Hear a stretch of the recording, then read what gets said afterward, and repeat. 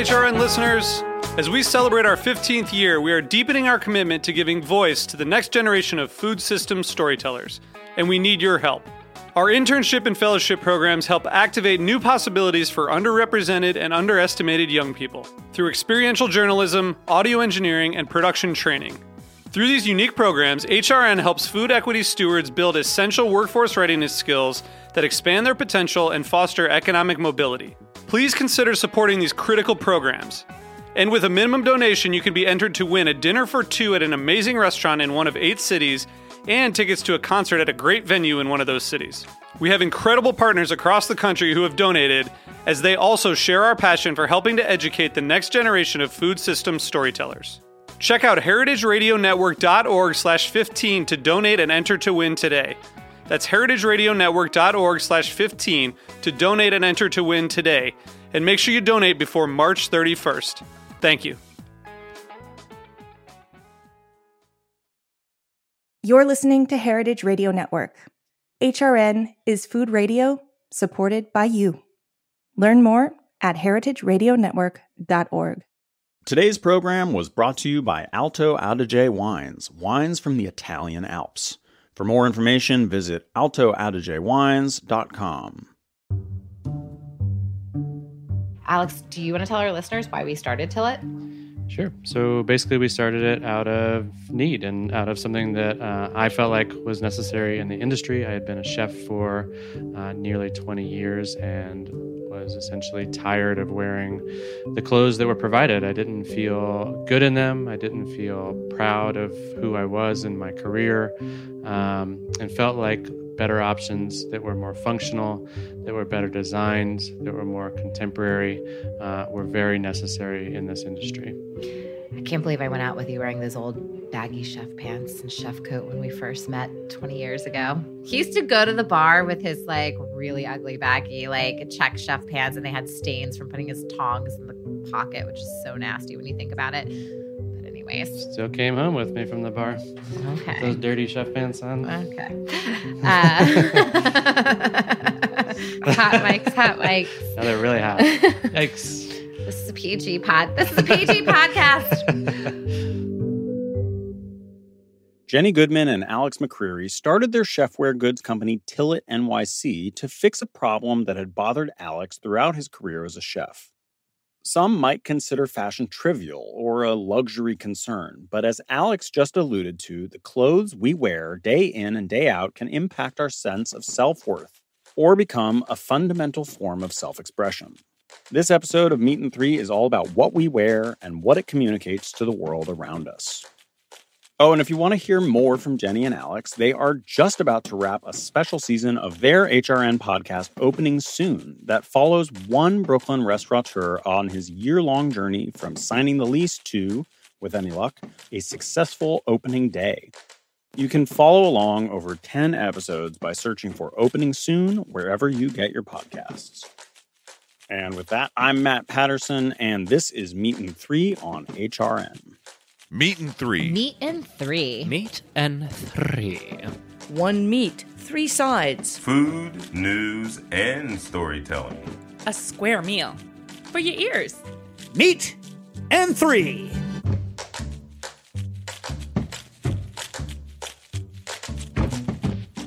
So we produce Meat and Three remotely, and it can be hard for fashion choices to make an impact through the lens of a Google Meet. But if I had to pick just one of our current producers to kick off this episode, it would, without question, be Sasha Dubose. Sasha is fashionable in many ways, but as an audio engineer, my favorite are these headphones that they have. They have these cones that stick up in the air, kind of like the crown of the Statue of Liberty, except that they alternate between pink and black, and they look like they're maybe made of yarn or something. They make me smile every time. If you want more of that energy in your life, you can follow Sasha at Snack with Sash, and let's listen in to their story about food, fashion, and living your best life. What do you wear when you cook your favorite meal? I like to don my finest robes, a baggy t-shirt, and an apron if I remember to put it on. I'm often thrust into the kitchen, quickly making a meal, paying no attention to how I look. This is not the case for storyteller Morgan Lindsay, whose outfits are just as vibrant as the recipes she creates. Like, a quick little tequila shot of Morgan is that she loves to use style and fashion as a means of expression, and her love language often is making food for the people that she loves. Like Morgan, food and fashion are two of my favorite things. A good day for me is defined by a yummy meal and a killer outfit. However, the intersection between these two goes so much deeper than just putting on my favorite fit for a dinner date. I just feel like fashion and food are mediums for beauty. And in the same way, they both are a way to express something about yourself and also connect with your heritage and connect with your roots and connect with your identity. That's why they're both so important to me. Food and fashion are some of life's greatest pleasures, but who gets to enjoy them without scrutiny?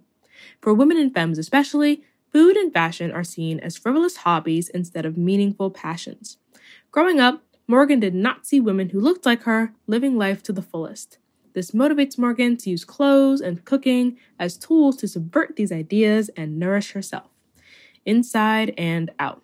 It's like, how dare you think that you should be able to enjoy this food or wear these clothes or have the luxury of self-reflection. So food and taking yourself from the position of, oh, a woman's place is in the kitchen, and reclaiming that and be like, yeah, my place is also in the kitchen like yours, because I am going to make this food to nourish myself.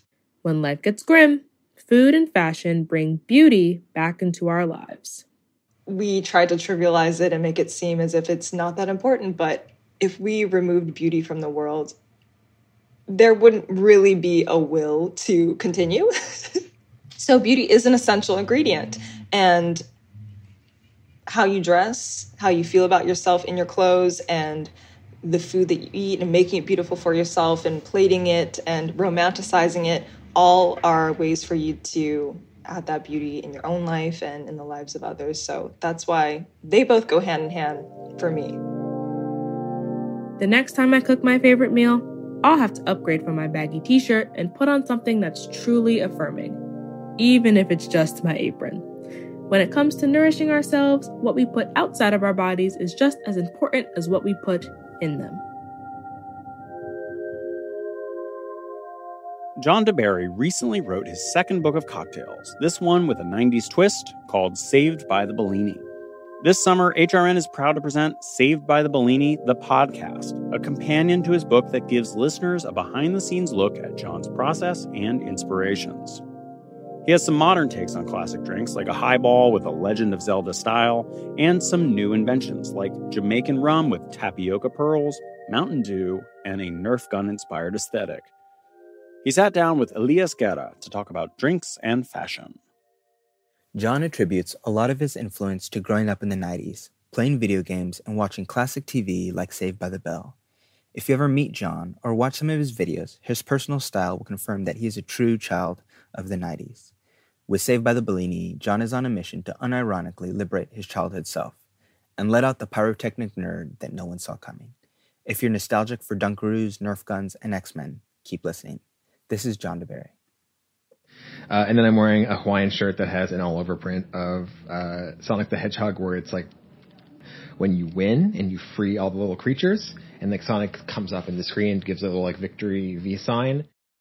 As John will tell you, he wasn't the most obviously rebellious teenager, but he knew himself and he knew about self-trust. My grandmother was super fashionable. I wear her glasses. I'm not wearing them now because they're kind of uncomfortable, but like these really cute like pink glasses that are like, everyone is like, oh my God, this is so cool. My dad once saw me wearing them and he was like, John, those are the coolest glasses I've ever seen in my entire life. And I'm like, they're your mom's, first of all. John said his parents never considered themselves very fashionable, but they had very good taste. And he said that knowing he was gay from a young age gave him a perspective most kids didn't have. Anyone who knew me when I was a child would laugh when I say I was edgy, but I was like aspirationally edgy. Like I tried to be like, I knew I was gay from the moment I was born, like I knew I was different. Like I knew that like being different was cool. And I think that I learned like a lot of those lessons from my mom. And she was, one of the things she said to me was like, if you're in a room and you feel like you're the smartest person in the room, like it's a bad room to be in. And this gave John the ability to develop his own sense of style. To this day, John keeps this perspective in everything he does, from his personal style to inventing his own cocktails. A lot of what I chose to write about in the book was sort of like as a way of both rehabilitating my tastes from when I was younger and like, no, I actually like Sonic is cool. Magic cards were awesome and they still are awesome, but also like it's sort of a wish fulfillment thing where it's like, I wish I was liberated enough to have fully engaged with a lot of these things that I thought were really cool. Saved by the Bellinis illustrator Claire Kirkpatrick sat down with John to discuss their inspirations for the book on the first episode of John's new show. Like John, a lot of Claire's style is also inspired by the 90s, but she's 10 years younger, and a lot of Claire's memories are more like impressions. It felt like there was like an aesthetic that is rooted in some part by like kind of this sort of 90s cartoony, vaguely Memphis-y. It definitely has to do with growing up watching TV in the 90s, I think. There's so much about Arthur that really influences me, just like in the line work and the colors.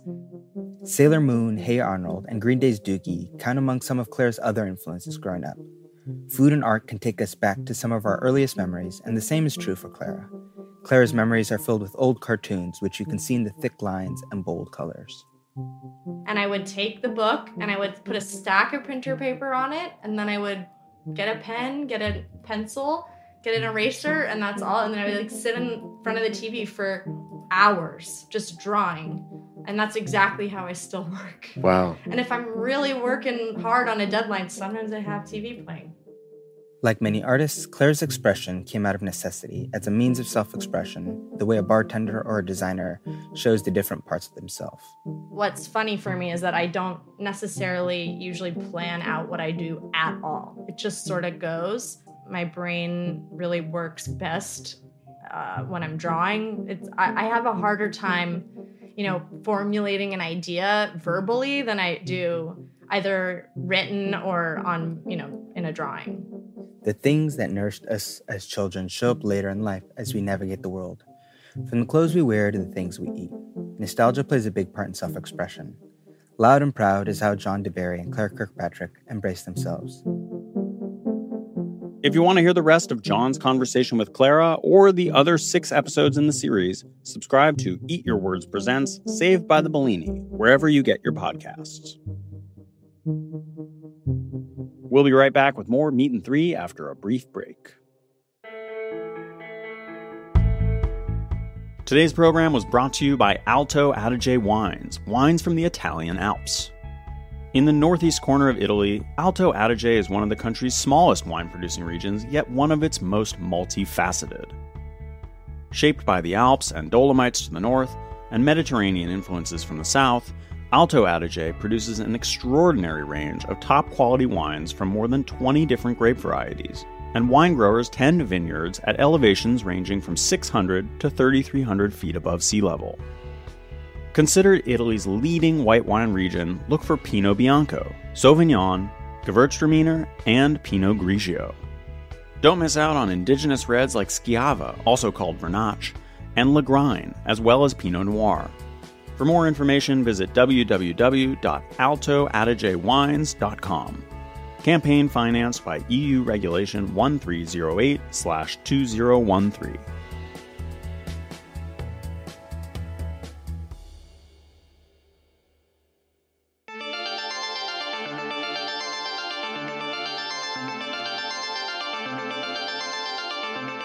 Welcome back to Meat and 3.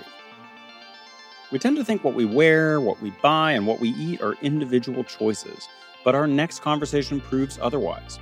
At this year's South by Southwest, HRN's roving reporter Christine Sykes-Lowe spoke with Dr. Morgane Gay, a food futurologist and trend consultant.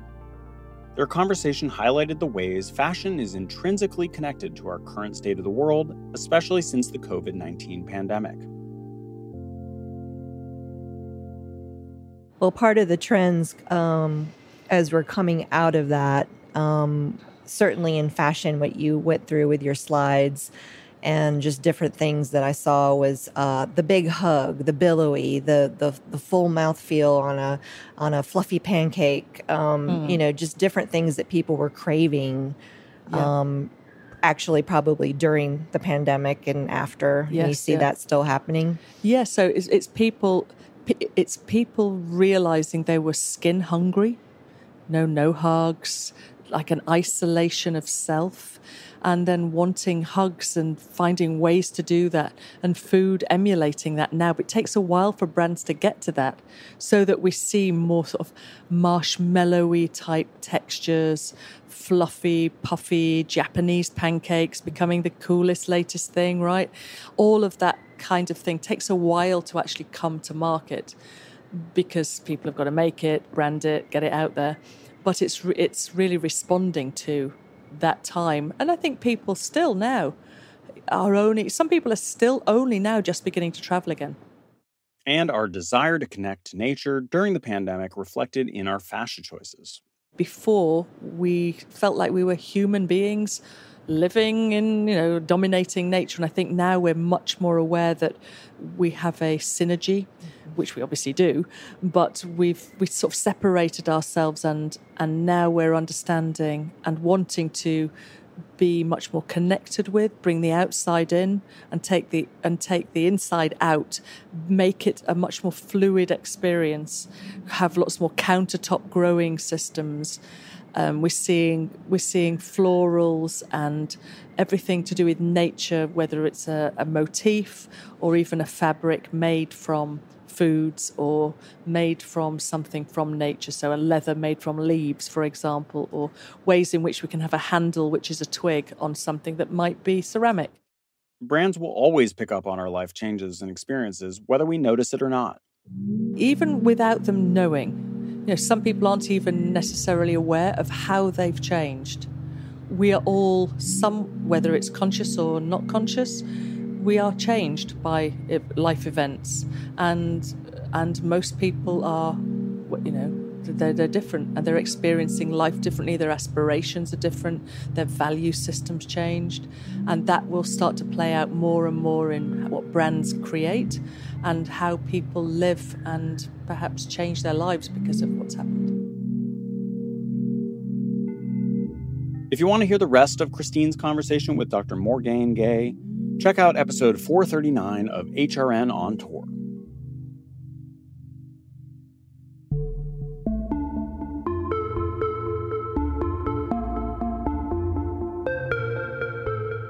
In our last story on food and fashion, Charlotte Rhodes explores how certain artists are crafting quite literal takes on the phrase, "we are what we eat." To consider how food fits into the physical fabric of fashion and design, I talked with Netherlands-based artist Lotte Ooms. She describes herself as a visual storyteller that works primarily with biological materials, which includes both food and non-food waste. Most importantly, Lotte is focused on things unseen. In general, in my whole practice, I really look at things or animals or species that are not seen or overlooked or not seen as helpful and are not at the moment producing or helping out for something, but in the bigger perspective they are, or materials as well. And that's why I really feel that sometimes it's my job to make that visible to the people who visit my presentations. Sustainability has gained traction in both the fashion and art world. Its popularity has produced lots of innovation in textile and material science. As emerging designers and artists enter the scene, their relationship to sustainability will shape the future of the industry. And now it's also, you see that artists also really take on this environmental crisis more. I see now a switch that artists, they are more working towards changing the story or making the perspective on climate change so that people really want to get involved and do something or feel something for it or with it. They really want to also get on this waterfall on the ride of biodesign. But sometimes I think they're not really looking into what it means to work with a biomaterial or to work with a waste material, that you also need to change the whole logistics system and the whole production system before you can actually make it work and into a sustainable design. Lotte believes in the importance of using what already exists to create biomaterials, rather than inventing something new, which risks polluting or producing more waste. For example, Lotte took inspiration from Inuit design and created an anorak with cow intestines that were discarded by local butchers. She cautioned that we should be critical of the impact that sustainable materials can make if harmful production processes remain largely unchanged. Yeah, I think nowadays in like the art and design, we think about the first few steps, which are very romantic. It's like, I love to work with nature. I love to work with sustainable things. But what's like the backstory? Like, we need to think about the further, like the other steps.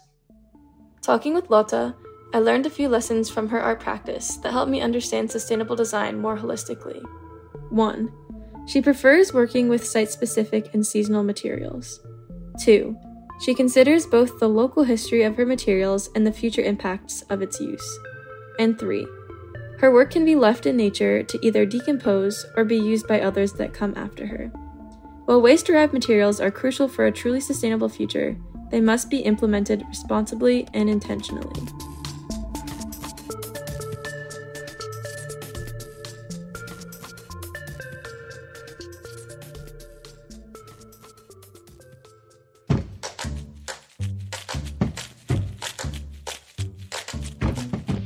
That's our show. Thanks for listening. You can learn more about the guests and topics we touched on this week by checking out our show notes.